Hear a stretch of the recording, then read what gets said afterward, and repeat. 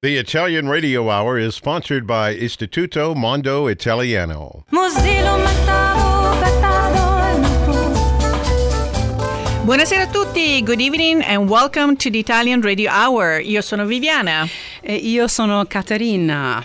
I'd like to welcome back our regular listeners and also welcome any new listeners and anyone listening online at khbradio.com. Also, be sure to like us on Instagram and Facebook at the Italian Radio Hour. And please subscribe to our YouTube channel to catch up on any past episodes. E io vorrei dare il benvenuto ai nostri ascoltatori da tutto il mondo. Grazie per essere con noi anche oggi mentre continuiamo il nostro viaggio per l'Italia e la cultura italiana. On last week's episode, Rina Poletti, the Queen of Tagliatelle, and writer Antonella Iaschi talked about their friendship and the story about l'elfa sfollina. I'm not going to pronounce that right, did I? That is absolutely correct, l'elfa sfollina. Okay, and how pasta and poetry create joint efforts to create a better future. The Italian Radio Hour and Istituto Mondo Italiano are now starting a fundraising campaign to raise funds to get l'elfa sfollina story project accessible to the language of sign. Sign language. Yes, indeed. American Sign Language. La lingua dei segni. Okay. Mm-hmm. And please stay tuned to find out how to contribute to this mission. But before we get to our guest tonight, let's find out the answer to last week's trivia question. What's the meaning of butta la pasta? Okay, so since it was an episode focused on pasta last week, I had to choose another expression that had to do with pasta. And if people were to look up the verb buttare in the dictionary, they will find throw. So what, you're going to throw your pasta away? Now, this is usually the typical phone call that you get when someone maybe is already cooking and the other person might be coming from work and is only a few minutes away. So when they call and say butta la pasta, it means I'll be home very soon. Obviously, if you're having meat, you might not call and say butta la pasta. Interesting. Okay. Well, tonight we have two very special guests. We're going to start with American writer Katherine Wilson. She's the author of the memoir, The Mother-in-Law Cure, Learning to Live and Eat in an Italian Family. The book was originally published in the U.S. in 2016, entitled Only in Naples. In Italy, it was published under the title La moglie americana, and it also has been translated and published in many other languages. Our second guest will be Laura? Mm-hmm, Laura? I'll make her Italian. Laura Mangone, creator of the Wedding Cookie Table community, and we'll be talking to her about that. Ma prima, pubblicità. Do you want to learn, improve, or master your Italian? Istituto Mondo Italiano can help. Located in the heart of Regent Square, Mondo Italiano offers small group classes and one-on-one private tutoring to help you learn Italian in no time. Visit us online at www.istitutomondoitaliano.org. And I'm very excited to finally have this conversation with Katherine Wilson, who is actually dialing from Rome, and it's about 11:10 p.m. her time. Buonasera, Caterina. Buonasera. It's a pleasure to be with you tonight.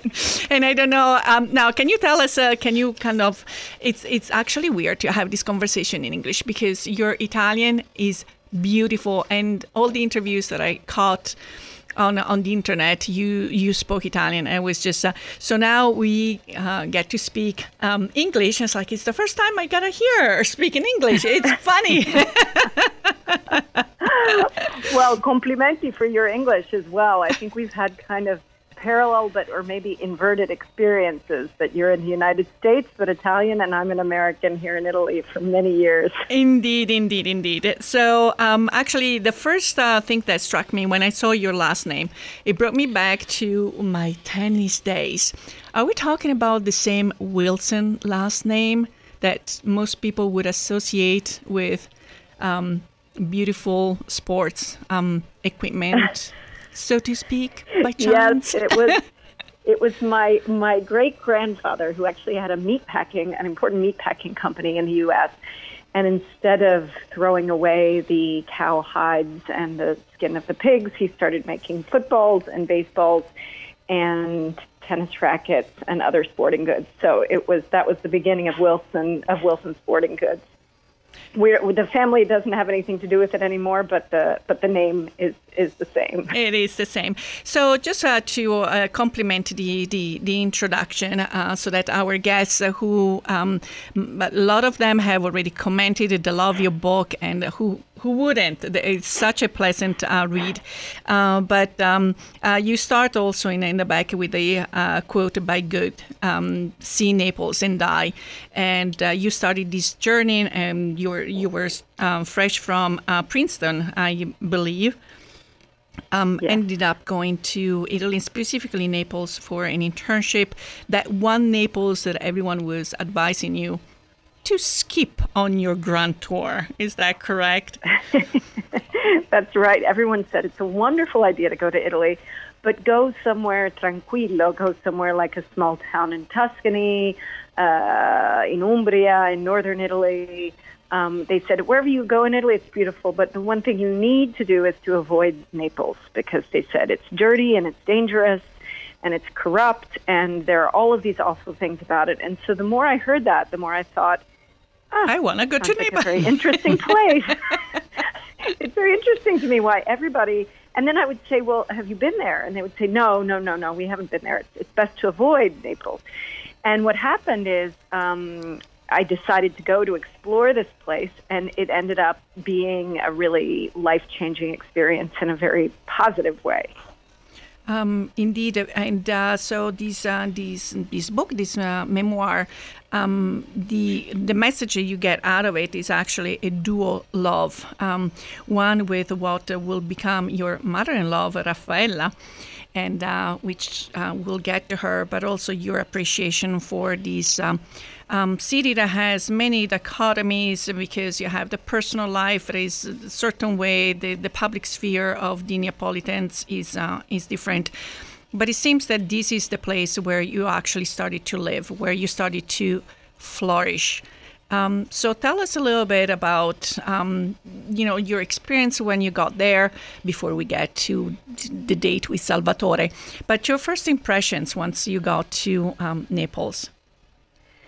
Well, I was from a very achievement-oriented East Coast background, upbringing, and I was very rational. Everything, including my appetites and including the way I ate and the way I lived, was very monitored and controlled.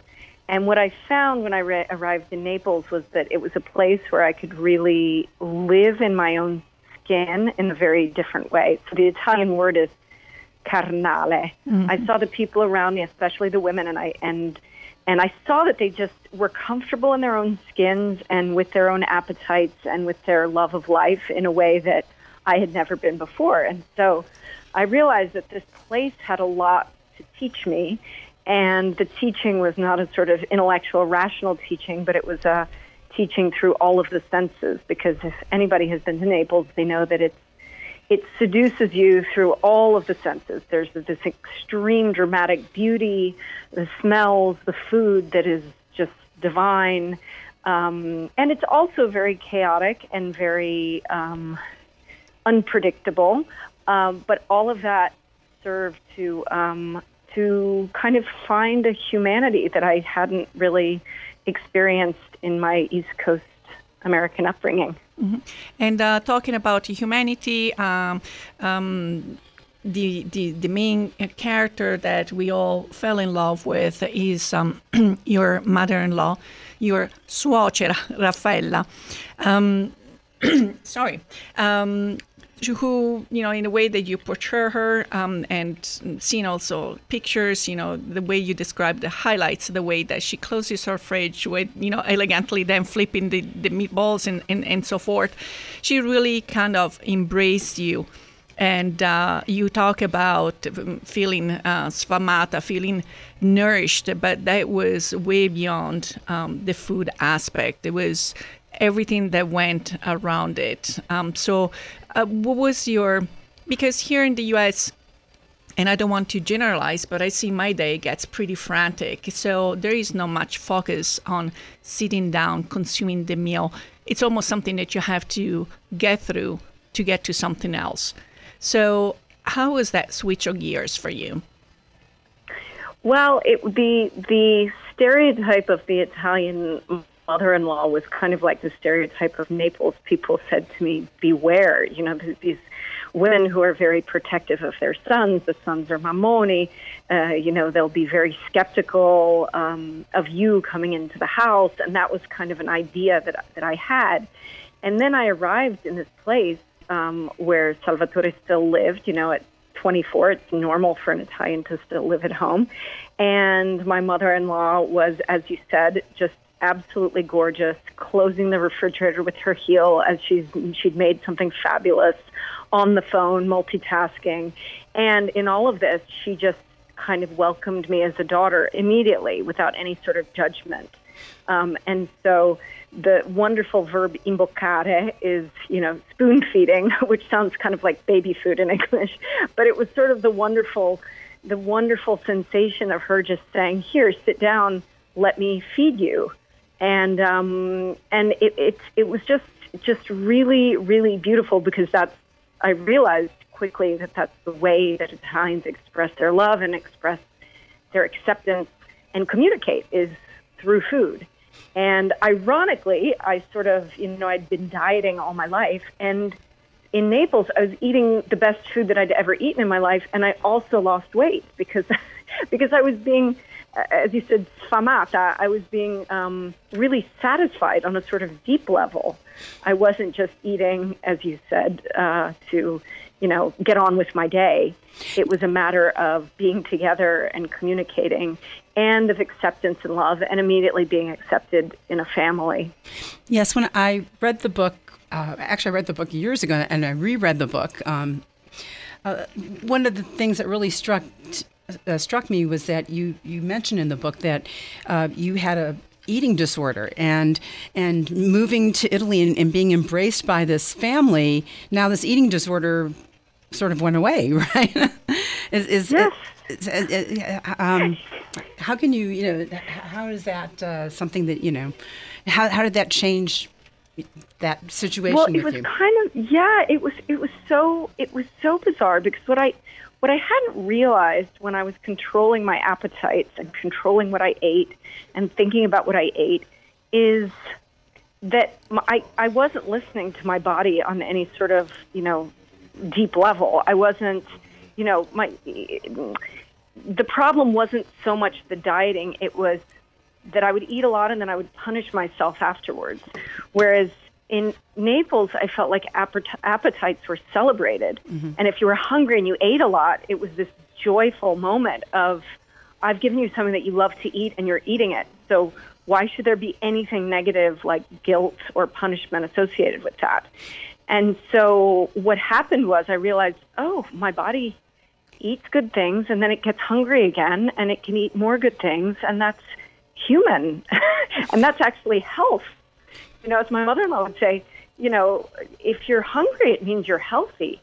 And so hunger itself was sort of, rather than thinking, I'm hungry, so I need to have a coffee, or I need to diet, or I need to stave off that hunger. It was, no, I need to really try to satisfy that hunger. Yeah, it's interesting because now that you're talking about this, initially your book was published in the States under the title Only in Naples, but when it came out for the next edition, it's published as The Mother-in-Law Cure, and it was sort of a interesting change. And is that one of the reasons? Like, why did they change the title? Well, it's interesting that you asked, because I think both of the titles are accurate in the sense that it's very much about Naples, but it's also very much about my mother-in-law's insegnamenti and teachings. But what happened was that apparently not in terms of the American market, not everybody knows Naples. They think of Naples, Florida. And so somehow I would never think of Naples, Florida first, but okay. And I'm sure the listeners on the Italian Radio Hour don't think of Naples, Florida. They think of Naples, Italy. But a lot of people apparently, paperbacks, the biggest markets are Walmart and stores like that. And so apparently only in Naples doesn't there aren't enough Americans that can relate to Naples as a place. And I think this is partially because of the terrible PR that the city gets, because even if you open guidebooks, even now, about Naples, you'll see, be careful, you could get pickpocketed, it's okay to kind of go through when you're going to the Amalfi Coast, but don't stay too long. And so a lot of Americans don't know the city.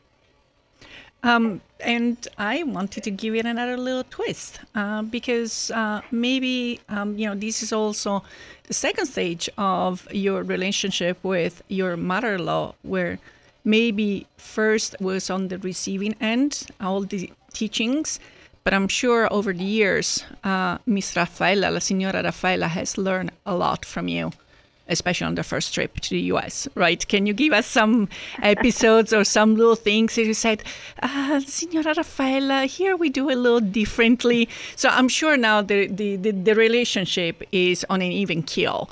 That's my interpretation. But I'm sure the Avallones have come here to the U.S. And how was that experience for you, for them? Oh, well, there are a lot of very comical moments some of which I describe in the book. But I remember, for example, when we went, I took Salvatore to a big gym, Gold's Gym in the U.S. because at that point in Italy there were no gyms like there are, and he's loves sports, and so we went to this place, and then the person said, oh, well, we'll have a conversation with you about your interest in joining. But for me, it was just a matter of him seeing the place. And he asks the man if there are any machines that can make my thighs become slimmer. And I said, wait, I've misunderstood you, dear. And he said, no, io voglio chiedere, no? Do you have something that will make her thighs be slimmer? And I thought, oh my goodness, this poor person at the gym thought, this is a real problem between these two. But for him, it was just a kind of normal thing. And then I would take them to the food courts in the U.S., which they were just wide-eyed, because the idea of a food court in Italy would never fly. My nephews go crazy for the free refills. Oh yeah, the free refills, the amount of condiments. Every time they would go to a restaurant and they would see all of these bottles of things on the table, and they would say, "Ma che dobbiamo fare con queste cose? Why do we need all of these sauces?" But they loved it. I mean, it was. My mother-in-law went nuts over outlets. I mean, the idea of an enormous store where you could get these incredible discounts, and yes, you really do kind of discover your own country when you see it through the eyes of someone from Italy. That is funny. Also, during your stay in Naples, you became quite fluent in Neapolitan, and I'm sure if you don't mind sharing it, the average engagement year in Italy is about 7. But that was not a piece of information that someone had sent you beforehand, right? So after the first year of dating, proposal coming, maybe the second one, you started to wonder. Can you tell us a little bit? And you know where I'm going, what we want to hear. Well, I very naively thought that I think my husband's a good-looking man, and I sort of had this image of him on one knee with a engagement ring saying, "Will you marry me?" But apparently that just doesn't happen. You just, at a certain point, after 8, 10, 12 years, decide that it may be time. And so, but, we had been together, and I didn't know this. So I said to my father-in-law one time when we were together, I said, I just don't know what Salva's intentions are. I thought maybe he just wants to have the wonderful food of his mama and live at home forever. Maybe this is not, maybe he doesn't want to get married. And my father-in-law said the wonderful Neapolitan expression, which is "O purpo s'ha cosciuta l'acqua suya," which means the octopus has to cook in its own juices, which is this wonderful Neapolitan concept of literally an octopus. When you cook it, you're not supposed to add anything to it. You just leave it in the pot to kind of bubble and cook by itself for a long time until it's ready. And so the concept was, don't put any pressure on it. Let situations come to their own sort of fruition on their own without pressuring anyone. And so this was the way I realized that my husband was actually not a Prince Charming, but a bubbling octopus. So actually something else also for our listeners, you are sharing some of the recipes that you learn how to make with Raffaella, including insalata di polipo and also the sartù, if I remember correctly, sartù di riso. So how long did you actually live in Naples before moving to Rome? I lived in Naples the first couple of years, and then I started doing tours of theater in Italy. So I would go back to Naples. So Naples was sort of my home base, although I was touring around. And then I moved to Rome, I guess it was about 15 years ago. So the sort of first impronta was Neapolitan, so both in terms of food and dialect, because as you know, and as probably most of the listeners know, Italy is not a country, but it's made up of lots of different city-states that have their own dialect and own foods and own cultures and own sense of humor and everything. So I feel, in fact, my children say when somebody says, "Oh, are you American or are you Italian?" And they say, "We're half American and half Neapolitan." They never say we're Italian American. They say we're Neapolitan American, even though they were born and raised in Rome. So yeah, the recipes are sort of a way that I wanted to invite the reader into the kitchen of my mother-in-law, because you really, when you're next to her in the kitchen, you learn not only how to cook those things, but you learn so many things about the outlook and the mentality and the way of life of Neapolitans. Now your family is living in Rome. How is your Roman life different now than your Neapolitan life? Well, Rome is, being the capital, it's more international. It's very different in terms of the history. Naples was always dominated. So Naples is a culture that was dominated for not centuries, but millennia. Whereas Rome was the caput mundi. Rome was the capital of the world. And so this really changes the way people react and interact with other people in Rome. Naples is, there's the plus side and the minus side, but it is a very, very different culture. And we love going to Naples. It's only 1 hour on the train.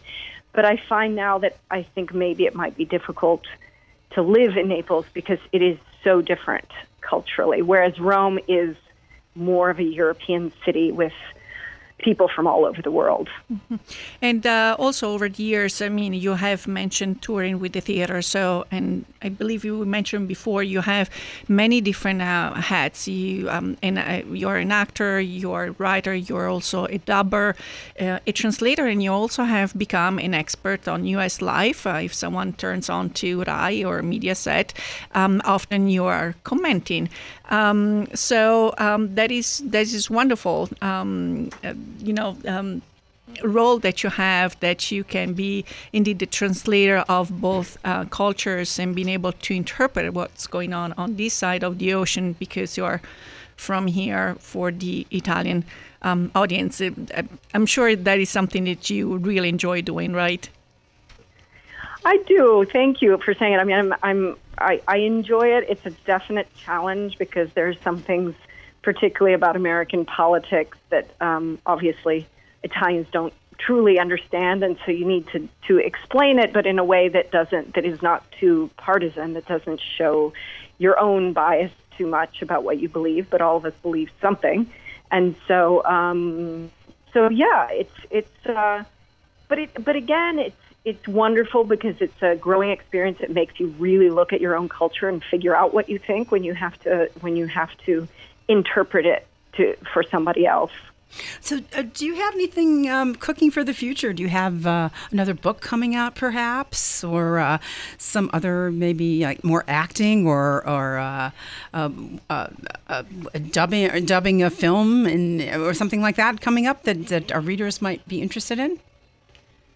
Well, I am working right now on, I've done a few films recently, and I do dubbing, but it's mostly Italian things that are dubbed into English. And I'm working now in terms of like my own projects on a documentary of Neapolitan culture. And I was thinking of writing more about it, but there's something about the visual and the sounds and the voices and the dialect that made me think I've got to do something that's more multimedia oriented than writing. And so it's going to be in Italian, and then hopefully we'll move it to the American market as well. So it doesn't have a title yet, but I'm excited about it. Great, looking forward to that. Yeah, and it's actually ironic that in the movie The Two Popes, I Due Papi, you are an American journalist. Oh, yeah, I remember, yes. Now that you mention it, I remember that. Also, how's your son's soccer team doing? Because an aside. Thank you for asking. It was a tragedy this year because Napoli had a chance of winning the title, the Italian title, and that would have been the most exciting thing, not only in my household but the entire city. And they didn't win, so that was a bit of a disappointment. But yeah, now the kids have grown, and they both want to study in the United States, so now they'll have their own experience of a new culture. And now you're feeling that America is so far away, right? Yes, why do you have to go so far? Yeah, I spent so long saying, oh, it's wonderful because in America they leave early, they leave home early, they're so independent. And now I say, ma che stavo pensando? It's crazy, I shouldn't have said that. I want them close by. Well, we want to thank you very much, Katherine. Grazie mille for taking time to be with us tonight. I just want to remind our listeners that Katherine is the author of The Mother-in-Law Cure, Learning to Live and Eat in an Italian Family. I've read it twice, and it is a fantastic book. And Ci vediamo a Roma. Yes, ci vediamo a Roma. Ci vediamo a Roma. Grazie Thank mille. you so much. Di It was nuovo, such a pleasure to be grazie. with you. So before we move on to the second segment, a little bit of pubblicità. Applying for dual citizenship? Need documents translated? Istituto Mondo Italiano provides certified translation and interpretation services in 20 different languages. Be sure to visit us at www.istitutomondoitaliano.org. So here we are. And this past weekend, I went to a wedding. And I think it was maybe my first wedding here in the area. And everything was beautiful. And there were people that had been to many more weddings. And that one question that everyone asked was, where is the cookie table? And it's usually the first place that the wedding guests go to before they sit down.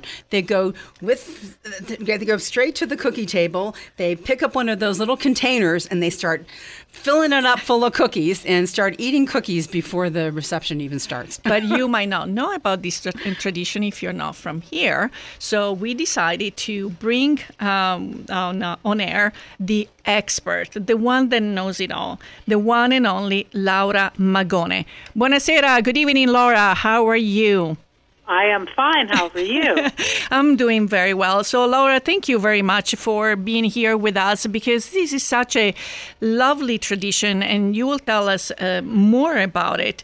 But I just wanted to spend a couple of minutes also to talk about your professional background because you also, you're from Monongahela, right? That's your area.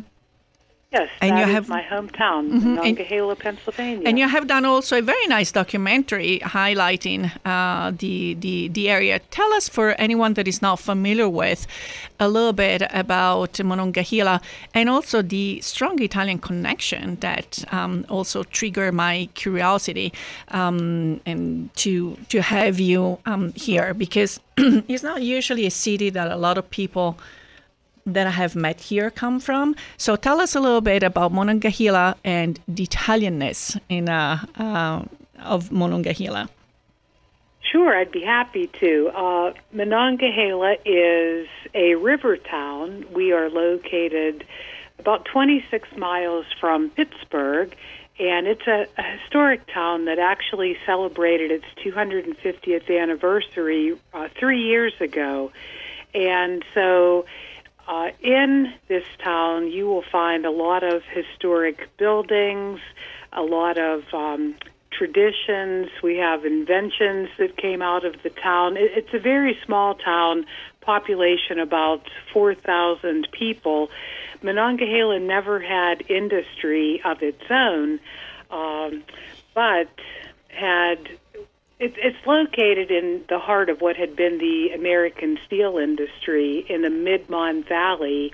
And so I think the most important thing about the town is the people. You know, you have wonderful people here. If you come to the town and you're trying to find some place and you ask for directions, we're going to probably end up taking you to your destination instead of just trying to explain it to you. Just great, great people. When you ask about the Italianness of the town, there's quite a bit of it, I would say, and we had many people who traveled from Italy to make Monongahela their home during the industrial era in the late 19th century and the early 20th century. We have a high concentration of people from northern and southern Italy here. That's rather intriguing, because normally you don't think of that. We also have plenty of other ethnic groups here as well. It's interesting.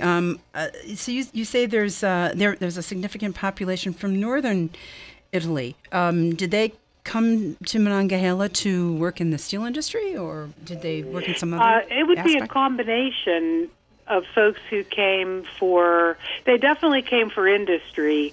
On my maternal side, both of my grandparents are from northern Italy, and my grandfather came to work in the mines. So we had, they came for the jobs, but plenty of people came for jobs in the mills and the mines. And the two towns that I believe you had mentioned when we were kind of exchanging information, it was about Bergamo and Brescia. And by doing a little bit of investigation, there is indeed a cities twinship or sister cities with Ono San Pietro, and delegates came to in 2017. Is that correct? You are absolutely correct, and I was remiss in not mentioning that, but you are absolutely right.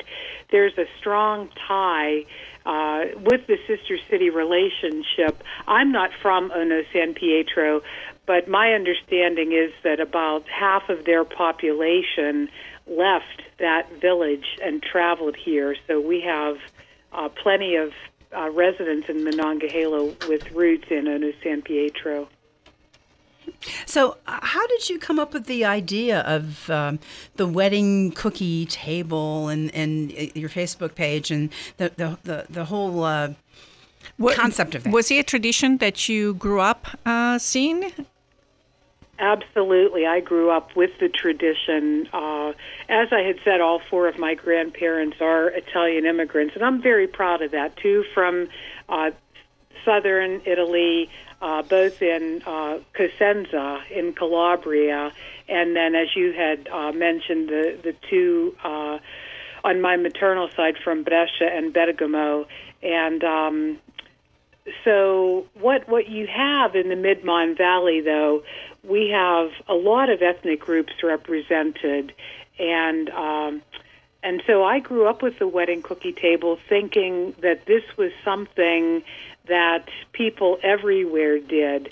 And I should mention, while I did start the Facebook page in November of 2015, and I chose to focus on weddings, in our region, and when I say region, I'm referring to the region where the cookie table tradition took hold, and that would be southwestern Pennsylvania, northern West Virginia, and then also eastern Ohio from Steubenville through Youngstown. It's a region where this tradition of cookie tables took hold. And we celebrate life's events and occasions. I call it from cradle to grave with cookie tables, everything from christenings and baptisms through First Holy Communion, birthdays, everything that happens up to retirement parties and funerals. And anytime a family has a tragedy, we're going to send comfort food to them, and part of that has to do with cookies. So, do you know the origin of it historically? I'm sorry? Do you know the origin of it historically? When did this concept start? Was it in the 19th century? Was it in the 20th century? I'll tell you, it's something that I have been researching for a few years, actually, and this is something that happened organically. Now, in this day and age, cookie tables are very well planned and curated and orchestrated, right down to the last detail. But when they started, cookie tables started as an act of generosity, to a large extent with the immigrants coming from many traditions, not just the Italians. People who talk to me, think I focus on the Italians a lot, and I do because that's my background. But you can look at many ethnic backgrounds, a lot of the Eastern Europeans, Greeks. We could go right down the list. So whenever these folks were living together in the blue-collar communities, they started celebrating life events together, and it happened naturally that people would show up with food and cookies to celebrate. In my own family, my parents were married in 1947, and they did not have a cookie table, but I will tell you that this is one of the ways that tradition started. One of their paisans showed up with a bushel of pitzel that nobody asked her to bring. But, people then started eating these cookies at the wedding, and I think that this is partly how the tradition started.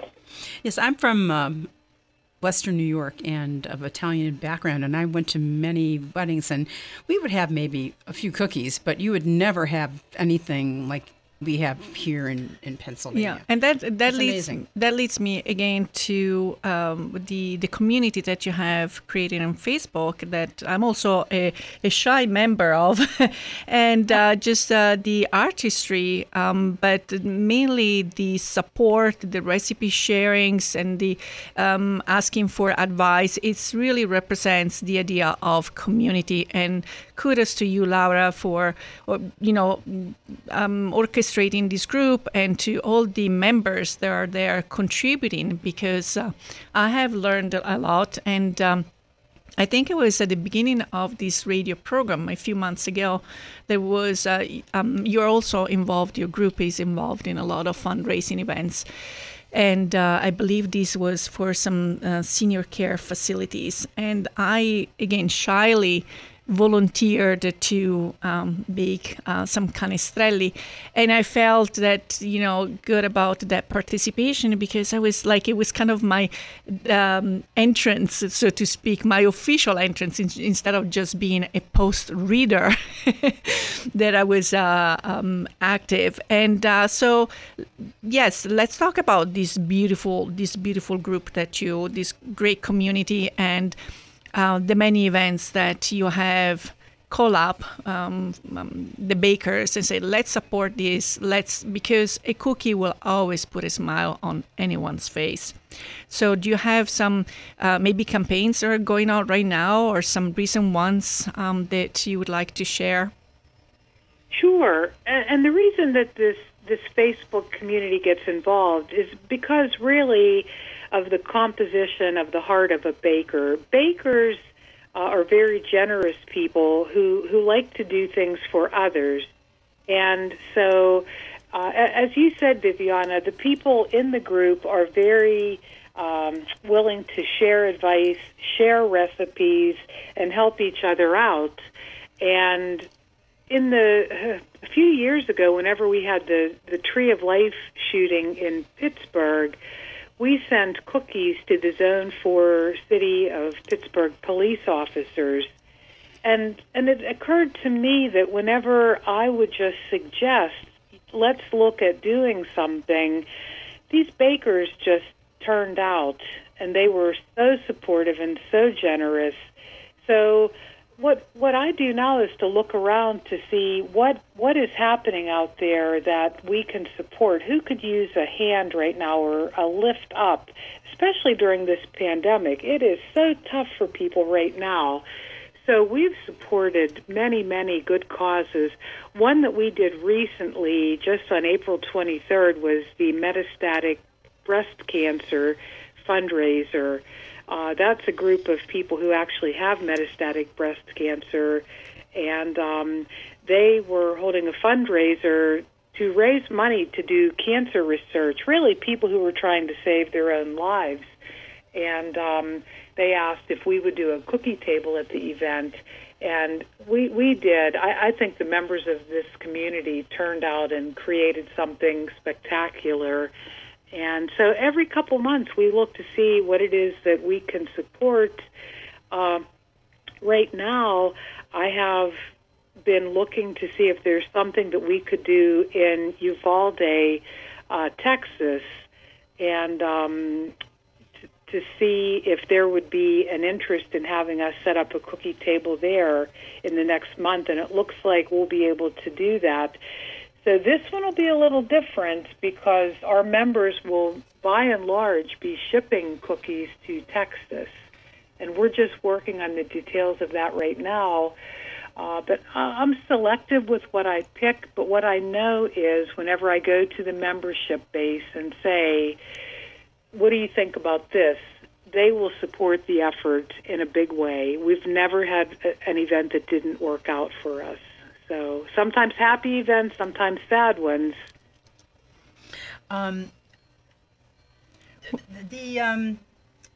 When arranging a cookie tables, if someone is inexperienced, are there some must-haves cookies that are omnipresent on a cookie table?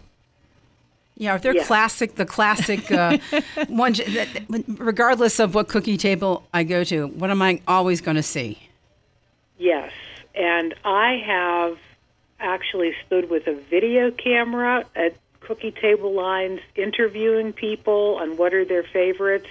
I've done surveys asking people what are their favorites, and I will share with you what some of them are.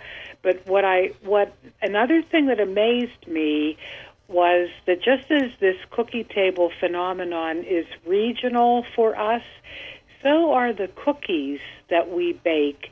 And if you jump on a plane and fly to Florida or California or some other state and go to a bakery, you're just not going to find the cookies that we have around here. And that was something that really, really caught me off guard.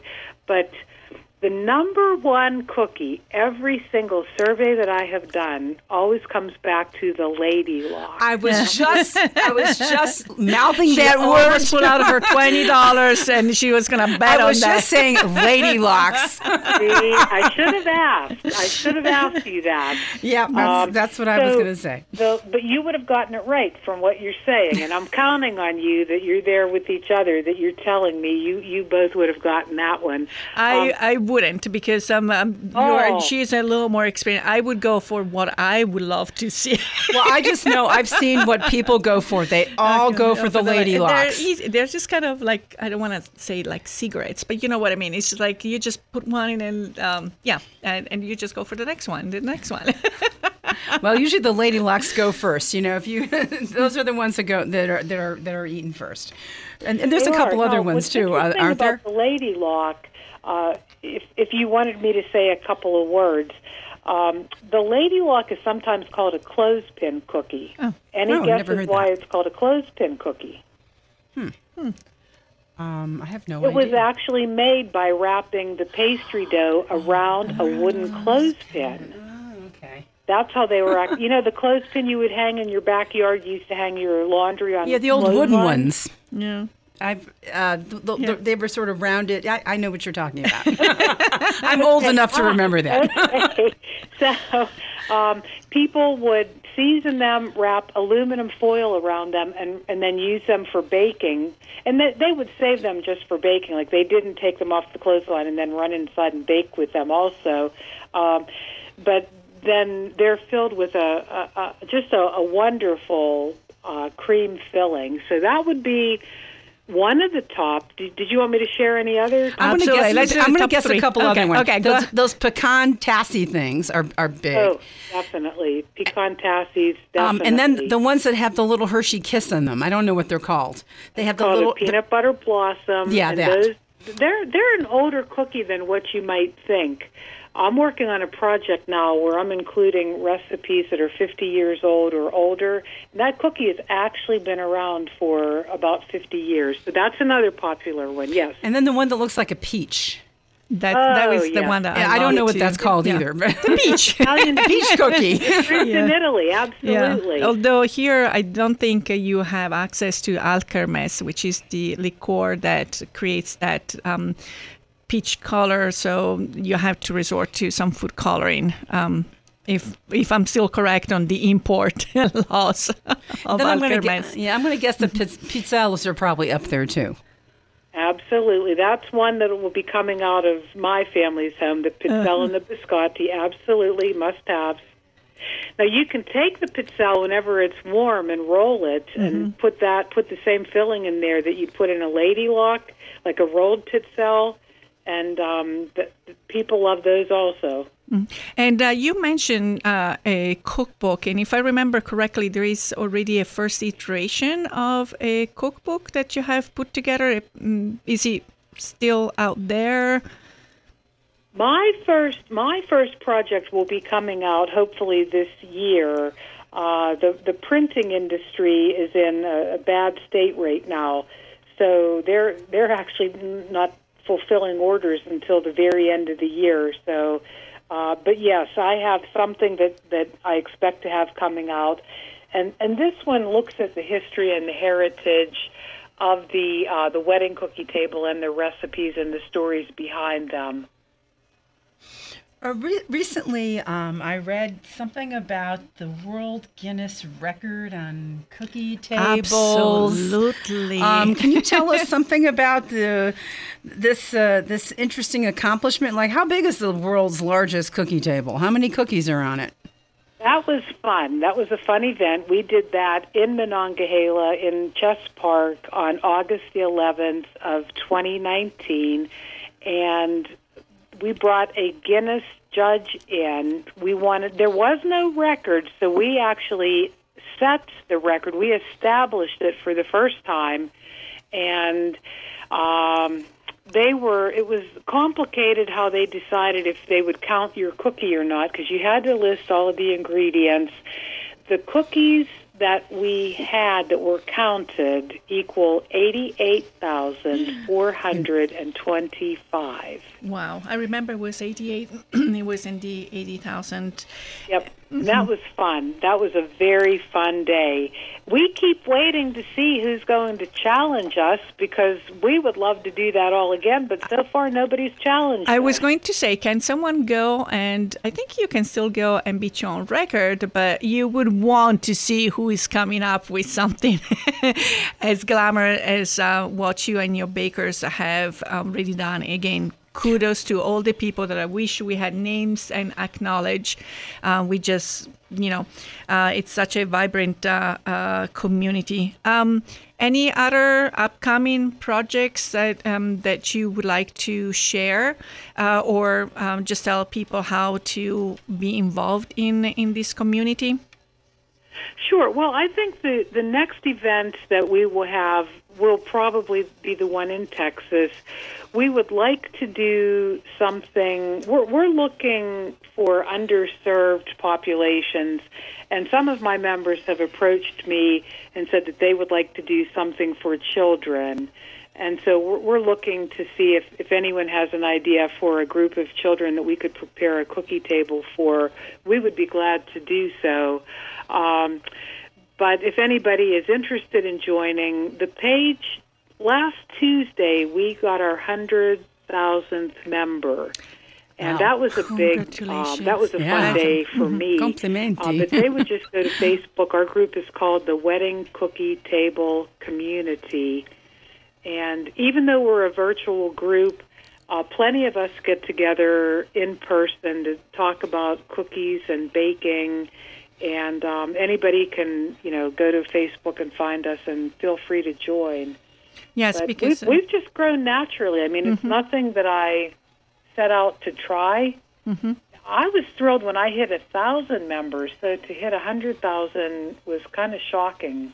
Yes, and again, it's also the sense of support that everyone feels when being part of, whether it's other people posting pictures and getting ideas, or someone making their first attempt, asking for recommendation, or sharing their little success. So again, thank you for your wonderful moderation. And Laura, I hope to meet you in person very soon. Maybe I'll be dropping off some cookies again soon. Well, unfortunately, our hour is almost up. So we would like to thank you very much. Yep. It was my honor to be here, and I will look forward to meeting you. I saw both of you on TV today. Oh, yes. Yeah. Indeed. That was Pittsburgh Today Live. Yes. Okay. Thank you very much. So, yes, our Big Bang clock has set stop also today. And it's time for us to say arrivederci e alla prossima. We want to thank you all for listening. If you have any questions or comments, please contact us at theitalianradiohour@gmail.com. We would love to hear from you. And Viviane, who are going to be our guests next week? Well, next week, our guest will be producer and director of the highly acclaimed documentary Stracci, Silvia Gambi and Tommaso Santi. I highly encourage our listeners to actually watch this documentary, which is in English and is available on Amazon Prime, before our talk, because it will give you a full perspective of the cycle of our clothes, from production to recycling. Very, very engaging, and it was also shown in international film festivals this year. That's fantastic. Well, I want you all to remember that if you or any of your family or friends have missed a prior episode, or if you'd like to listen to this episode again, please visit our website at www.istitutomondoitaliano.org and click on the Italian Radio Hour. Vorremmo ringraziare le nostre ospiti, Katherine Wilson e Laura Magone, il nostro sponsor Istituto Mondo Italiano, e alla Boara per la musica. And finally, before we leave, here is our trivia question for next week. What does essere alla frutta mean? Again, what does essere alla frutta mean? You can send us your answers to the Italian Radio Hour at gmail.com, or if you see the posted on Facebook, you can always comment in there. And if you're not in the Pittsburgh area, or you might be traveling, remember, you can catch us streaming live at khbradio.com every Thursday at 5 p.m. And be sure to like us on Instagram and Facebook at the Italian Radio Hour. Until next time, alla prossima. Ciao, ciao.